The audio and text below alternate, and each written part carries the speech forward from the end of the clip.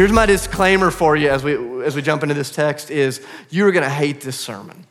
And I know some of you are sitting here going, Dave, we hate your sermons every week. And I go, touche, like this week you're in for a double portion. Like you're gonna hate it. And if you think you're gonna hate listening to it, just imagine what it feels like to be the one giving it. And so, I gave it this morning and people had to sit through it and then they all left and went to brunch and I had to give it again and they sat through it and they had to go to lunch and then I had to gear up knowing that I'd have to give this thing again tonight. And so as soon as you start feeling sorry for yourself tonight listening to it, just say a prayer for me because I'm the guy that has to keep giving it over and over and over because this is one of those sermons that if we're honest, we hate it because it points to this reality that I think every one of us, like deep in our spirit, we know it's true, we just don't want it to be true.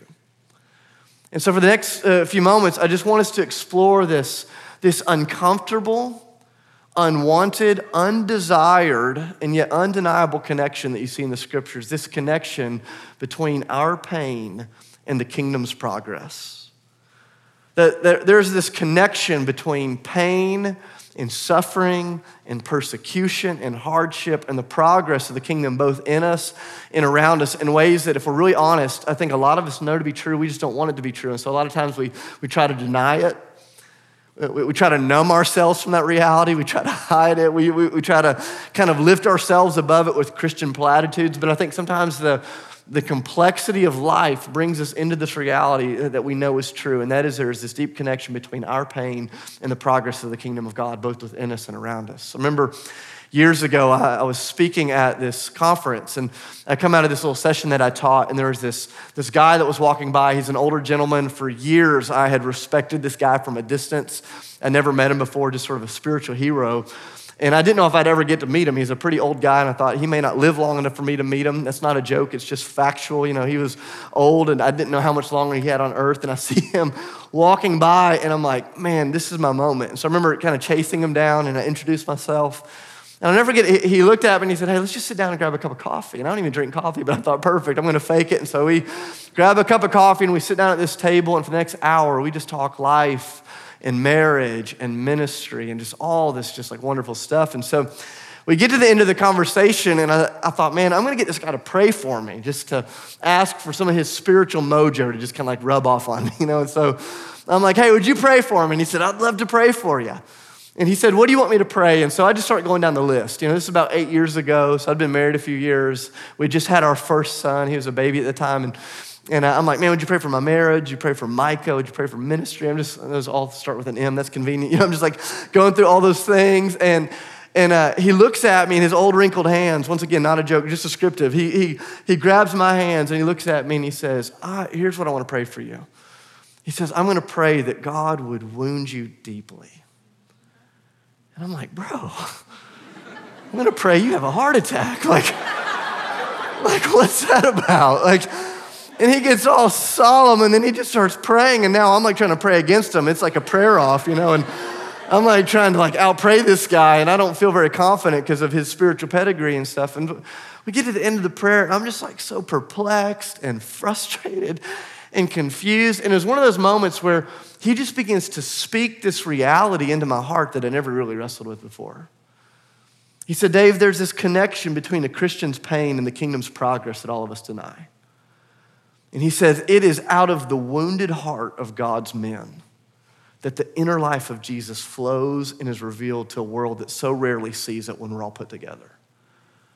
And he says, my prayer is that the Lord would allow you to be wounded in such a way that the inner workings of Jesus would become visible to a world that needs to see it. I thought, man, that's not what I want. I don't want that to be true. I don't know if that's true, but it sent me on this kind of quest, this discovery, and I began realizing, you see this all throughout the scriptures, that there is this undesirable, unwanted connectivity between our pain and the kingdom's progress. And if we're really honest with ourselves, I think deep down we know it to be true, and so often we try to deny it. We try to run from it. We try to numb ourselves in the midst of it, but it doesn't make it any less true. And I think what we begin to see as we come to this kind of critical junction in the book of Acts is all of a sudden we're going to see the way that pain is going to really enter into the Christian story through the early church, and it's going to open up the door for the kingdom of God to progress in ways that they never would have imagined. Here's what I want you to hear tonight. I am not a proponent. I'm not here preaching that God is the one that brings about the pain in their story. And tonight I'm not here to try to decipher what is the source of all pain and why does God allow it to happen. Tonight I want to talk about what it is that God does in the midst of pain. What it is that God promises in the midst of suffering, what it is that he promises in the midst of hardship and persecution, and how he has this way of swooping in and redeeming the things that we seem to believe are irredeemable all along. This is what you begin to see unfolding in the book of Acts. But before we can just jump to the book of Acts, we have to understand that everything we see working itself out in the book of Acts is ultimately a reflection of what's first come in the life of Jesus. Because the church is not just this gathering of people that are showing up on a Sunday and telling themselves stories of what life used to be like when Jesus was there. That wasn't the purpose of the church, to sit in a room and to sing some songs and to reflect on what life used to be like. No, the church was not just there to remember the story of Jesus. The church was there to embody the reality of Jesus. And what you have to remember is this connectivity between pain and progress. Before it was seen in the early church, it was actually seen in the life of Jesus, right? That this was in the teaching of Jesus. And I'm just going to go through this kind of quickly. You can go back and kind of dig into this on your own, but you see this all throughout the teachings of Jesus. I'll give you just kind of a few snippets of it. You know, one of the first areas we see this is in John chapter 3, verse 15. It comes right before the most famous verse in the Bible that we put on poster boards at football games, John 3:16, for God so loved the world that he sent his one and only son, that whoever believes in him will not perish but have everlasting life. Right before that beautiful verse that we all love to quote is this moment where Jesus begins to connect the dots for this religious guy named Nicodemus. He says, listen, there's a connectivity between my pain and the kingdom's progress. Jesus says to Nicodemus, in order for the world to experience life, I have to be lifted up on the cross. Jesus says God's wanting to do something in the world. He's wanting to bring life. He says, but that life, that progress is going to come only after I've been lifted up. He says, my pain is connected to their progress.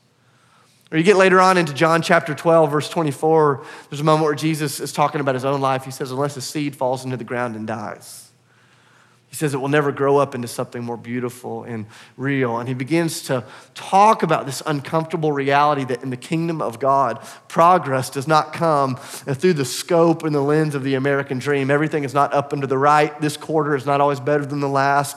He says sometimes moving forward feels like 10 steps back. He says this is the way it works. There's this connection between pain and progress in the kingdom. And you see this in the teaching of Jesus, but not just in the teaching of Jesus. We see this in the very life of Jesus, right? You see this on the cross, this moment when he is being crucified, literally as his lifeblood is spilling out. It says that one of the Roman soldiers that was literally executing Jesus, as he sees Jesus dying, all of a sudden his eyes are opened to the inner workings of God's heart and God's love for him for the first time ever. And he declares, surely this man is the Son of God. That there is something about the way that Jesus died. There's something about his pain that opened the door to that soldier's progress in the kingdom of God. It's the old story about the missionary that served amongst an unreached people for 20 years and preached the gospel and preached the gospel and preached the gospel. But it wasn't until he died that the village came to Christ. And years later, they interviewed some of the village leaders and they said, we saw how he lived, but it wasn't until the way we watched him face death that we understand the message he is preaching. That there's this connection, whether we want it to be true or not, between pain and progress. It's in the teaching of Jesus. It's in the ministry of Jesus. And ultimately, it's in the invitation of Jesus upon every one of us. So Jesus preaches in Mark chapter 8. He's talking to his disciples and he says, who do people say that I am? Do you remember this story? And Peter gets it right. Peter says, oh, I know who you are. He says, we've figured it out. We've cracked the code. You're the Messiah. You're the Son of God. And Jesus says, bingo, you hit the nail on the head. And then Jesus starts talking to him plainly. He says, here's how I'm going to step into my lordship. He says, my path into this promised reality is going to be the pathway of pain. I'm going to suffer. I'm going to be rejected. I'm going to die. I'm going to rise from the dead. And do you remember what Peter said? Peter said, whoa, Jesus, that's the wrong story. That's the wrong script. This is Mark chapter 8. You can go back and read it. And Jesus looks at Peter and he says, Peter, you do not have in mind the things of God. You have in mind the things of man. And he says, get behind me, Satan. And so Peter goes from being, the star pupil in the class to being classified with Satan. And Jesus turns to the crowd and he says, here's the deal. Any of you that wants to follow me, you have to deny yourself.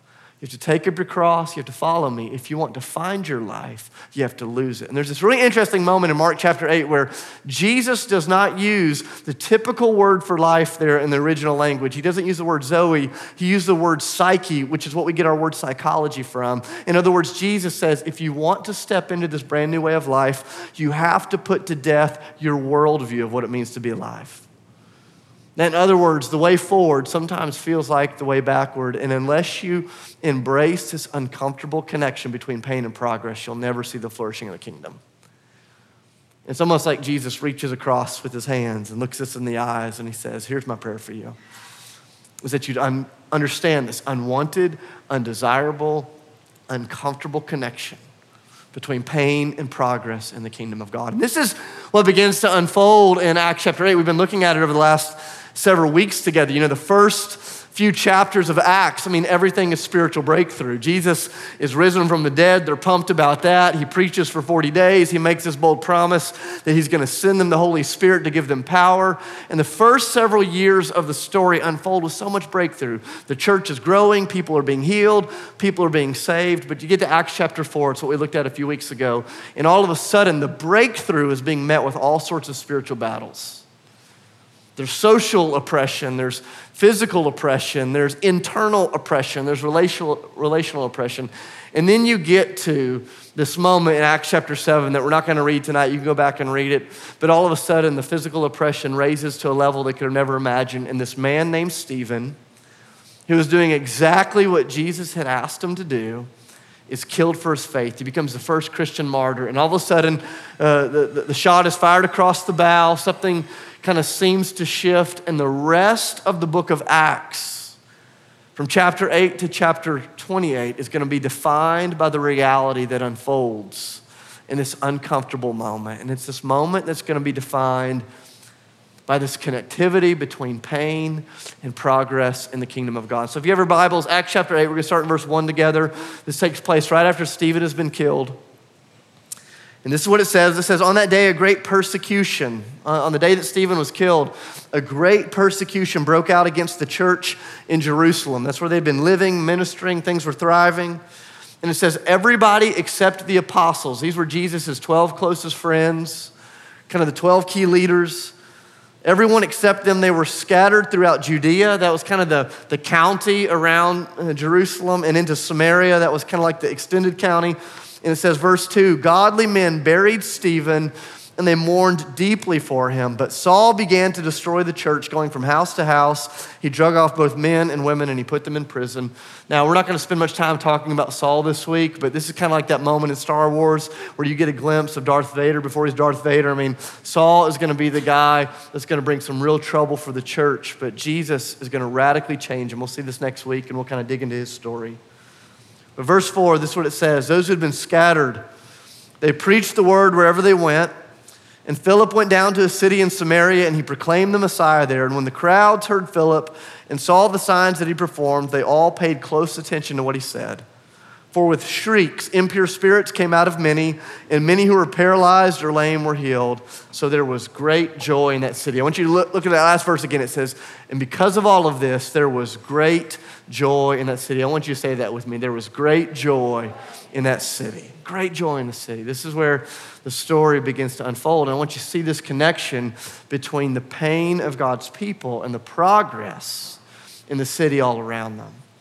Now, you got to kind of imagine the story. And this is one of the tensions that I think we feel thousands of years later in a place like Nashville, Tennessee, reading a story like this, is for so many of us, this is a distant reality. This idea of faith leading to pain, faith leading to persecution, suffering, hardship. But one of the tensions that I've realized is this is a story that touches all of us, even if we can't find ourselves right in the midst of what's going on in Acts 8.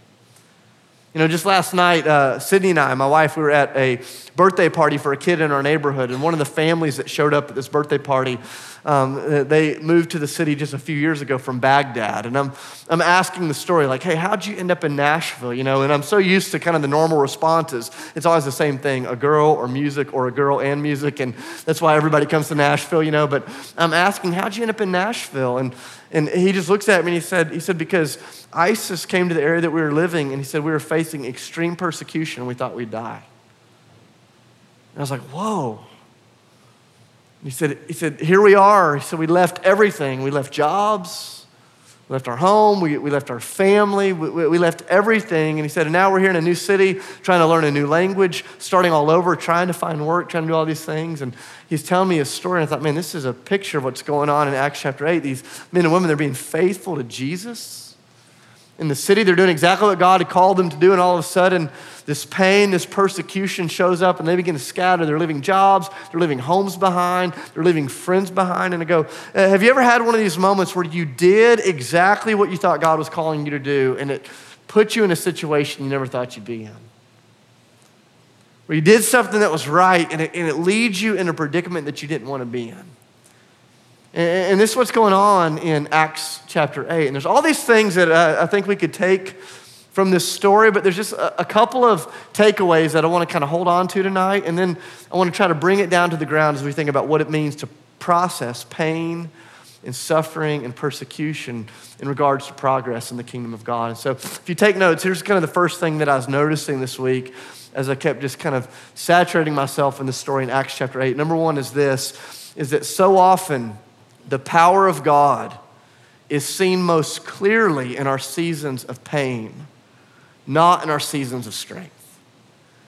So often, the power and the promises of God are most clearly seen in our seasons of pain, not in our seasons of strength. I love this. You look back at the beginning of the verse, it says, on that day a great persecution broke out, verse 1, against the church in Jerusalem, and everyone except the apostles were scattered throughout Judea, Samaria. And then you get down in verse 4, it says, wherever they go, they preach the word, and they're healing the sick, and demons are being cast out. And here's what struck me is all of a sudden the disciples, they begin to see the outworking of God's power, not in this moment of strength, but in this moment of pain. And I go, have you ever noticed the way that this works? Sometimes pain pushes us into these places that we would have never chosen to go.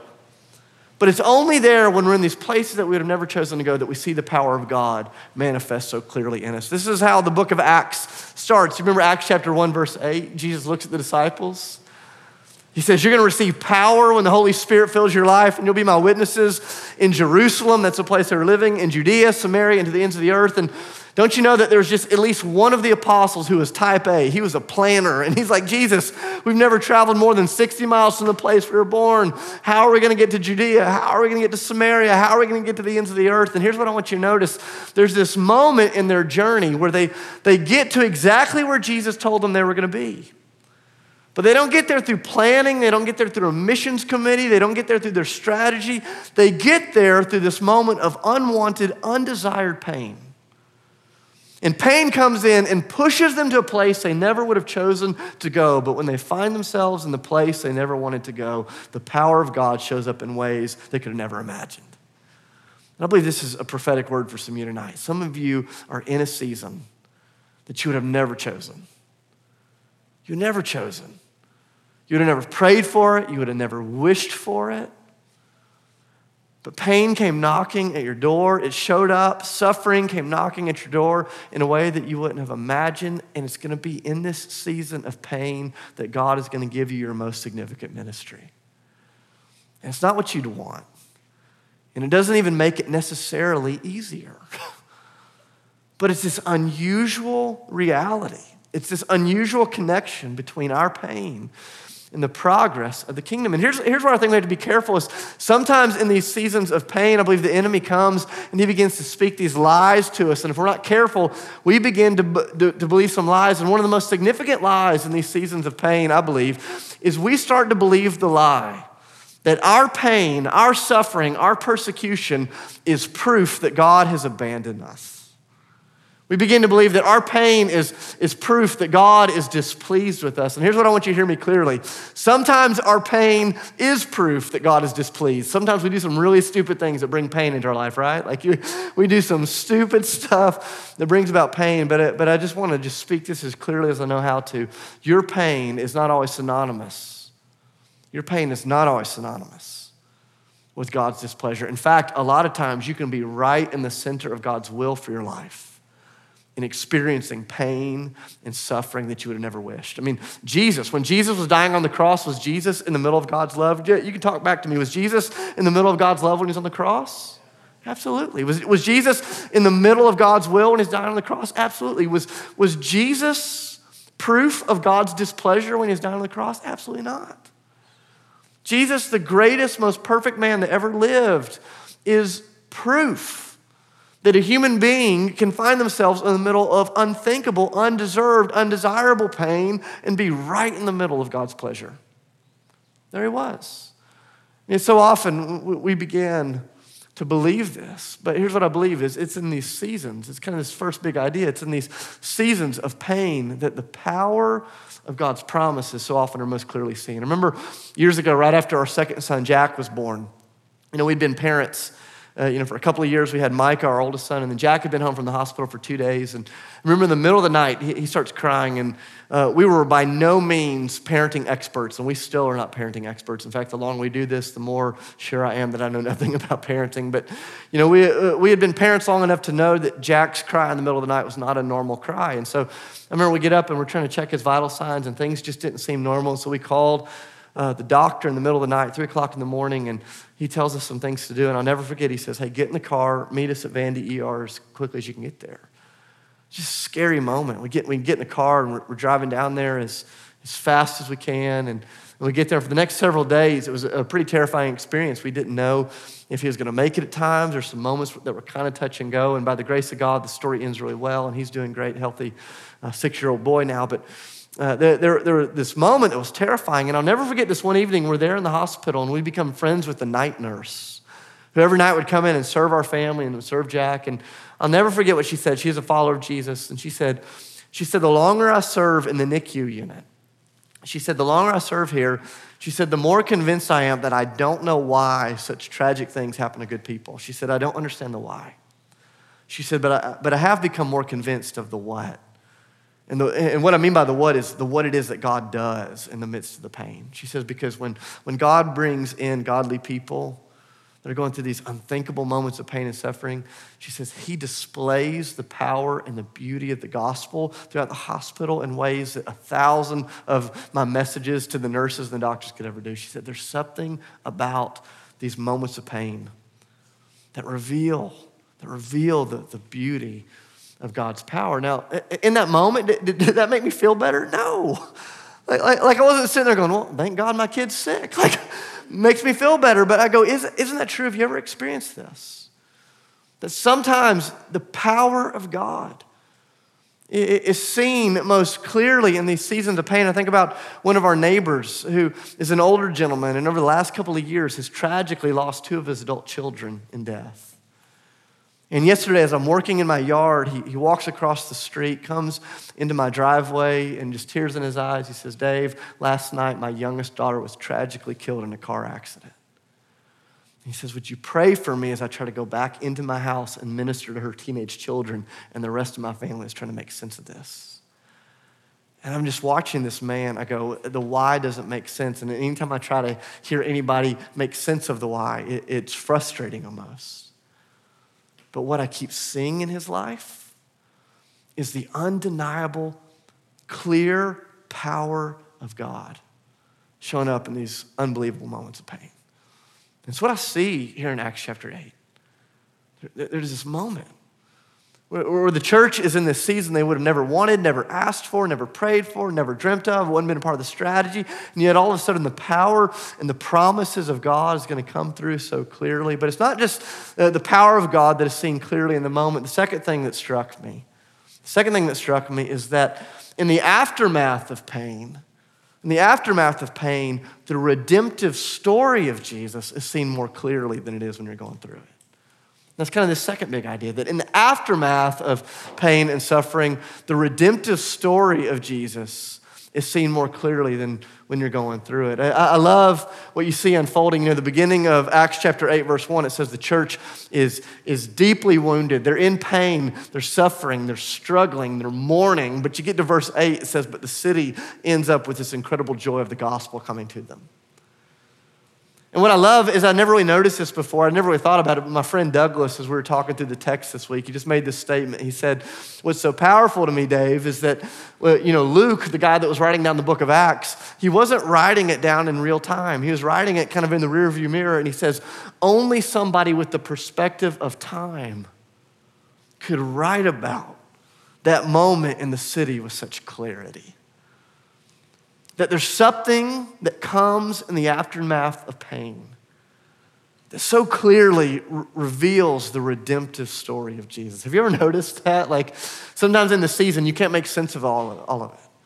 But you start looking back and you go, man, what was going on there? I see it. I remember almost 19 years ago, my mom battling cancer. And in the moment, I couldn't figure it out. But man, I look back and I see the fingerprints of God everywhere. And I'd never pray for it. I would never want that. I would never desire it. But I look back and I go, man, I see the redemptive story of Jesus in ways that I never understood before we went through that unbelievable season together. And isn't this the way that the kingdom of God progresses? There's something interesting to me about this word aftermath. I was eating breakfast with one of my friends this week, and I was just talking about the aftermath of pain in our life. And he said, Dave, have you ever looked up that definition before? And I never looked up the definition of the word aftermath. In fact, it has two definitions. One of them is what you would expect. And here's kind of the first definition, that aftermath literally means the after effects of a tragic and unwanted event. The after effects of the tragic or unwanted event. And so what you're going to see in the rest of the book of Acts are the after effects of this tragic, unwanted event of Stephen being killed in the church. But the second definition of aftermath really struck me this week. It was actually an agricultural term. And it's the second definition that, to me, I think really gives life to what's going on in Acts chapter 8. And it's this, it's the growing up of new grass after a field has been cut too low. You go back to the beginning of Acts chapter 8, verse 1, it says, after the persecution broke out, the church was scattered. That word scattered, it's the same word that Jesus uses in Mark chapter 4, where he talks about seeds being scattered along the path. And there's this beautiful moment here in Acts chapter 8 where it says the church is not just experiencing the after effects of a tragic event, they're experiencing the new growth that is popping up after something has been cut too low. A couple of weeks ago, I was in Southern California, and I was in the place where the wildfires came through last fall. And there's this one day where I hiked up on top of this hill. I'll call it a mountain to make the story more, meaningful. But I'm up on the side of this hill, and I'm looking out over the ocean, and there's this tree that had just been charred and burned and just kind of left there. But all around it are these beautiful flowers, wildflowers going up everywhere. I thought, man, that is a picture of the kingdom of God. That at times these like unwanted fires, they just come roaring through. And they come burning through, but by the grace and the mercy of Jesus, what is left in the aftermath is new growth. And the truth is, none of us would ever wish for this. None of us would ever desire this. We don't want it. We don't always understand it. But you see this over and over and over throughout the scriptures in the kingdom of God, that there is this connection between pain and progress in the kingdom, both within us and all around us. But this is the hope of the gospel. The hope of the gospel is that in Christ, one day Jesus will return. This is what Revelation 21 verse 5 declares, is that when he returns, he will make all things new. Every tear will be wiped away. Every pain will be put back in its place. Everything that has been broken will be restored. And all of a sudden, Jesus will begin to connect the dots between all of the sorrow, the heartache, the pain, the stuff that doesn't make sense this side of the story. It's what Jesus does, but in the midst of it, the hope of the Christian is not that we get around our Acts chapter 8 moments. It's that by the grace of God and the power of the Holy Spirit in the presence of Jesus, we don't just get through them, but we grow up into the kingdom in the midst of them. It's what Psalm 23 declares. Remember Psalm 23? We love the first part of Psalm 23. We slap that on a mug, put that on a t-shirt, put that on a Christian calendar. The Lord is my shepherd, I shall not want. He makes me lie down in green pastures. He leads me beside the still waters. He restores my soul. He guides my feet in paths of righteousness for his name's sake. It's like, whoa, we love it. But man, the next part of the psalm, we hate that psalm, right? Like, we hate the second part of Psalm 23. Even when I walk through the valley of the shadow of what? Help me out. Even when I walk through the valley of the shadow of death. Oh, don't you hate that? Even when I walk through the valley of the shadow of death, I will fear no evil, for you are with me. Your rod and your staff, they comfort me. You prepare a table before me in the presence of my enemies. You anoint my head with oil. My cup overflows. Surely goodness and mercy and love will follow me all the days of my life, and I'll dwell in the house of the Lord forever. That psalm sucks. I hate it. That's not what we want. That's not what we want. Here's what I want Psalm 23 to say. You'll guide my feet in paths of righteousness for your name's sake, and then you will fly me over the valley of the shadow of death, and I will see it from a distance, and I will learn a lesson from a distance. But the invitation of the Christian life is not just to affirm the cross or to celebrate the cross or to acknowledge the cross. It's to embrace the cross-shaped life. And Psalm 23 reminds us of this reality, that Jesus doesn't lead us above the valley of the shadow of death or around the valley of the shadow of death, but he takes our hand and he walks through it with us. And he doesn't just walk through it with us, but he sits down in the middle of it and he sets up a picnic. Here in the presence of my enemies, I set up a table. I'm like, no, I don't want to eat in the presence of my enemies. Jesus, kill my enemies. Then let's have a feast on the other side of the valley. I know you guys are more spiritual than me and you never think that, but I read this psalm and I go, that's the cry of the psalm. And it's the tension of the Christian journey, that we don't get around it, but we go through it, but we don't go through it alone. We go through it in the presence of the one that faced the most unthinkable suffering. He faced it all the way to its end, to its conclusion, and he came out victorious, and he said, you can trust me in the midst of this. Listen, church, whatever you are going through, Christ has conquered, and you're not alone. Just a couple of quick handles, and then we'll take communion, and we'll end with some songs together. So what do we do with pain and persecution and suffering in the midst of this journey that we're on with Jesus? Just a couple of quick things. Number one, we don't fear it. We don't fear it. We don't fear. I remember years ago after that man prayed over me. Do you know what I did for like the next 6 months? I feared everything. I'm like, Lord, my wife's gonna die, my kid's gonna die, like everything's gonna fall apart. This guy just prayed that I'd be wounded. Like, this is terrible. And then I just kept thinking about the words of Jesus. Remember John 16, we studied it a few weeks ago, where Jesus tells the disciples all the things that's getting ready to happen to him and all the things that's getting ready to happen to them. And he says, I'm telling you these things so that in me you'll have peace. In this world you're gonna have trouble, but take heart, I've overcome the world. I love that. Jesus says, here's your security, here's your strength, is that in the midst of a world that is shaking, walk closely with me, and in friendship with me, you'll have peace. You'll have peace because I've overcome the things you fear the most. Like when it comes to pain and suffering and persecution and hardship, what do? Number one, we don't fear it. Why? Because Christ, the one that is with us and in us and among us, is the overcomer.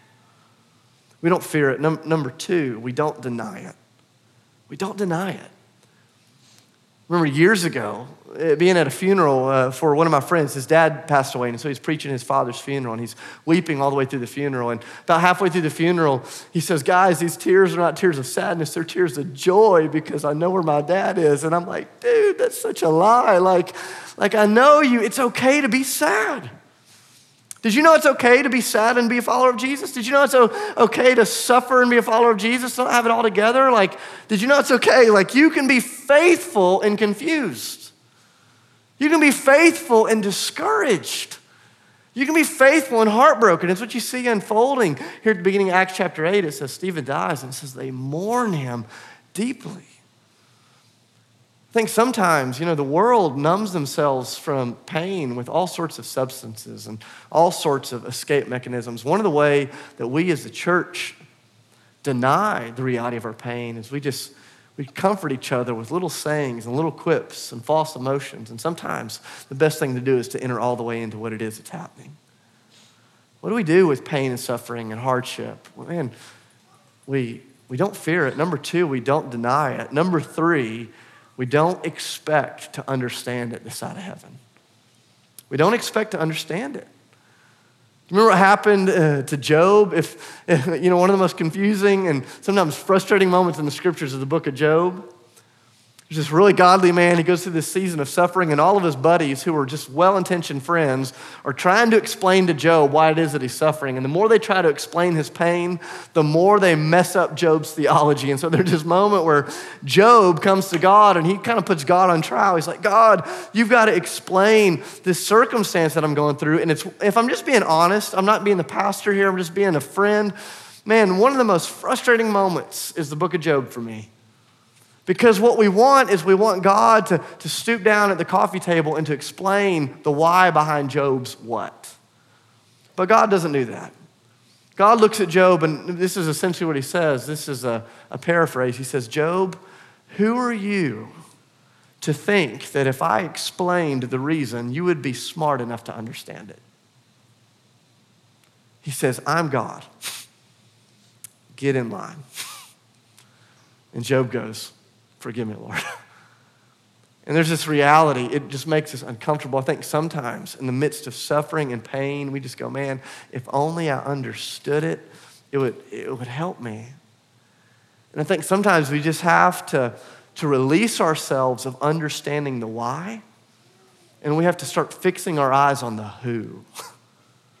The who of God that is in the midst of it. That's with us, among us. We don't fear it.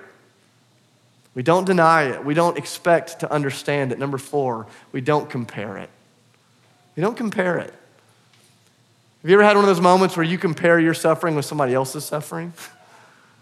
Like, your life is falling apart and you look at your friends and everything's going well and you're just like angry at them in the name of Jesus. Or, I hate that their life is so good. Lord, smite them too. Why do I have to be the only one that's miserable? Maybe you've never felt that before. Or have you ever been in one of those moments where maybe you're experiencing pain and suffering, but you see somebody else and their life is worse than yours and you don't know what to do about it? It does us no good to compare our suffering, our hardship, our pain. Comparison is the thief of joy. What we do is we comfort and we carry one another. I love that moment in John 21 where Jesus looks at Peter. He says, Peter, I want you to serve my church. This is the calling on your life. And Peter's like, I'm down for that calling. And Jesus says, hey, this calling, just so you know, it's going to one day cost you your life. And Peter does what my boys so often do. He turns to Jesus and he says, whoa, Jesus, it's going to cost me my life. What about my buddy over here? Is it going to kill him too? And Jesus, do you remember what Jesus says to him? He says, Peter, don't worry about what it is that I'm going to do to him. You walk the path that I've set out for you. And I think this is the question of discipleship. Will you walk the path that Jesus has invited you to walk? We don't fear it. We don't deny it. We don't expect to understand it. We certainly don't compare it. And last but not least, number 5, we don't allow it to steal our life purpose. Listen, your pain will undeniably shape you, but it does not have to define you.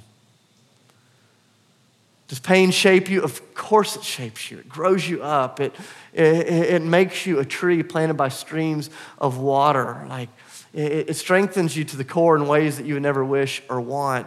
It shapes you, but it doesn't have to define you. And here's what I love that begins to unfold in Acts chapter 8 is this church, they are scattered by their pain. They're scattered by the persecution. They're scattered by the suffering, but they're not defined by it. It doesn't steal their life purpose. It says wherever they go, they proclaim the name of Jesus with great joy. They cast out demons. They heal the sick. They realize that, man, the enemy could steal their health. The enemy could steal their life, but he could not steal their calling. And I go, this is true over you. Man, there's things that the enemy has come to kill, to steal, and to destroy, but he cannot take your calling. He cannot take the purposes of God upon your life. And so what often he tries to do is he comes to try to steal your joy so you will forfeit your calling. He steals your strength so you will walk out of your purposes that God has called you to. And just this reminder that you see unfolding, not just in Acts chapter 8 through the end of the story, is that God uses this moment that they would have never planned for, that they would never pray for. He uses it for his glory, for the good of the church, and for the joy of a city who would have never seen the reality of the gospel had the pain not come into the church in Jerusalem. I go, man, I don't know what's going on in your life. I don't even know what's going on across our church. But here's what I believe is that God is going to manifest his power sometimes, not in our seasons of strength, but in our seasons of pain. And we may not even understand it in the moment, but it'll be in the aftermath. It'll be in the rearview mirror. As we look back, we begin to see his redemptive fingerprints everywhere.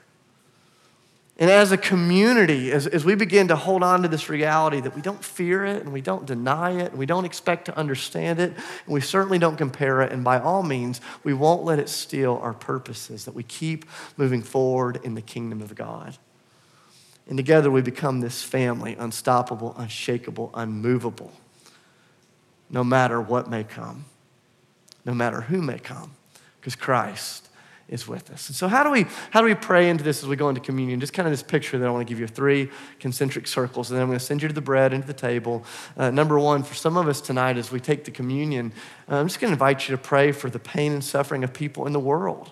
All across the world, we see marginalized people getting persecuted, getting wounded, getting hurt. And maybe this is what God is stirring up in your heart tonight. That we believe as followers of Jesus that every human being is made in the image of God, that every created life has dignity. And for some of you, this is going to be the place that you want to pray into for those that are experiencing pain and suffering in the world. For some of you, maybe it's not the world, maybe it's the persecuted church. You know, millions of followers of Jesus all around the world. In fact, especially in our morning gatherings, we have some people that have ended up in Nashville and in our church. They have come here from countries in which they experience physical persecution. And so for tonight, maybe for you, the thing that you want to pray into is for our fellow brothers and sisters that are being persecuted all over the world. And maybe this is the prayer point where you want to pray for God's power to show up in these places of pain. But for some of you, it's not what's going on in the world. And for some of you, it's not what's happening in the persecuted church. For some of you, it's what's happening right here in this room. It's your pain. It's your suffering. It's your heartache. And you need the touch of God in your life. I just want to invite you, man, how can we pray for those things? There's some of you in here tonight, you're not followers of Jesus, and man, we want to serve you. We want to connect you with counselors. We want to get you in right step with ministry. But here's the reality, more than anything, we want to introduce you to the one who can bring all redemption to every moment of pain and suffering in your life. And this is the promise of Romans 8:28, that God works for the good of everyone who, listen to this, loves him and walks according to his purposes. That if you want to experience the reality of redemption in the midst of all pain, it doesn't come just because you're a human being and you just exist and make it all the way through the end of life. The redemption of pain comes through the Redeemer, Christ Jesus himself. And yes, I want to connect you to the counselor. Yes, we want to help you with all sorts of resources. But more than anything, I want you to know the one that heals and brings life in the midst of all suffering. Man, we'd love to talk with you tonight. So here's what we're going to do. I want to invite you to stand up with me right now. Let's stand together. And here in just a moment, I'm going to send you to the communion table to get the bread and to get the cup. And every week when we break the bread and when we take the cup, we're being reminded of the truth of this tension between pain and progress. We're being reminded that in Jesus' death, that's what his body, the bread, and his blood, the cup, represent. In Jesus' death, his pain led to our progress. And every week when we break this, we're not just reminded of what came to us, we're reminded of the story that we're being invited into. And so I want to invite you to get the bread and the cup and then come back to your seats to circle up and to spend some time praying over one of these areas, the world, the church, or what's going on right in here. If you want to receive prayer, if you want to come to Christ, there's some men and women at the Respond banner. We'd love to pray with you. Let me pray a blessing over you. Father, I love you, and I thank you for the beautiful reality, the reality by which you swoop into the uncomfortable, unthinkable connection between our pain and the kingdom's progress. God, I just declare in the name of Jesus that you are not the source of pain and evil and brokenness in the world. That is the enemy who has come to kill and to steal and to destroy. You're the one who has come to give life and life to the fullest. But Lord, we live in a broken world, and in the name of Jesus, I'd pray that you would bring redemption, not just in the world and not just in the church, but in this room, in every place of pain and brokenness, that you would write new stories, that you would bring new healing, that your promises and your power would be seen in new ways for your glory, for our good, and for the joy of this city that we call home. In the name of Jesus, we pray and give thanks. Amen.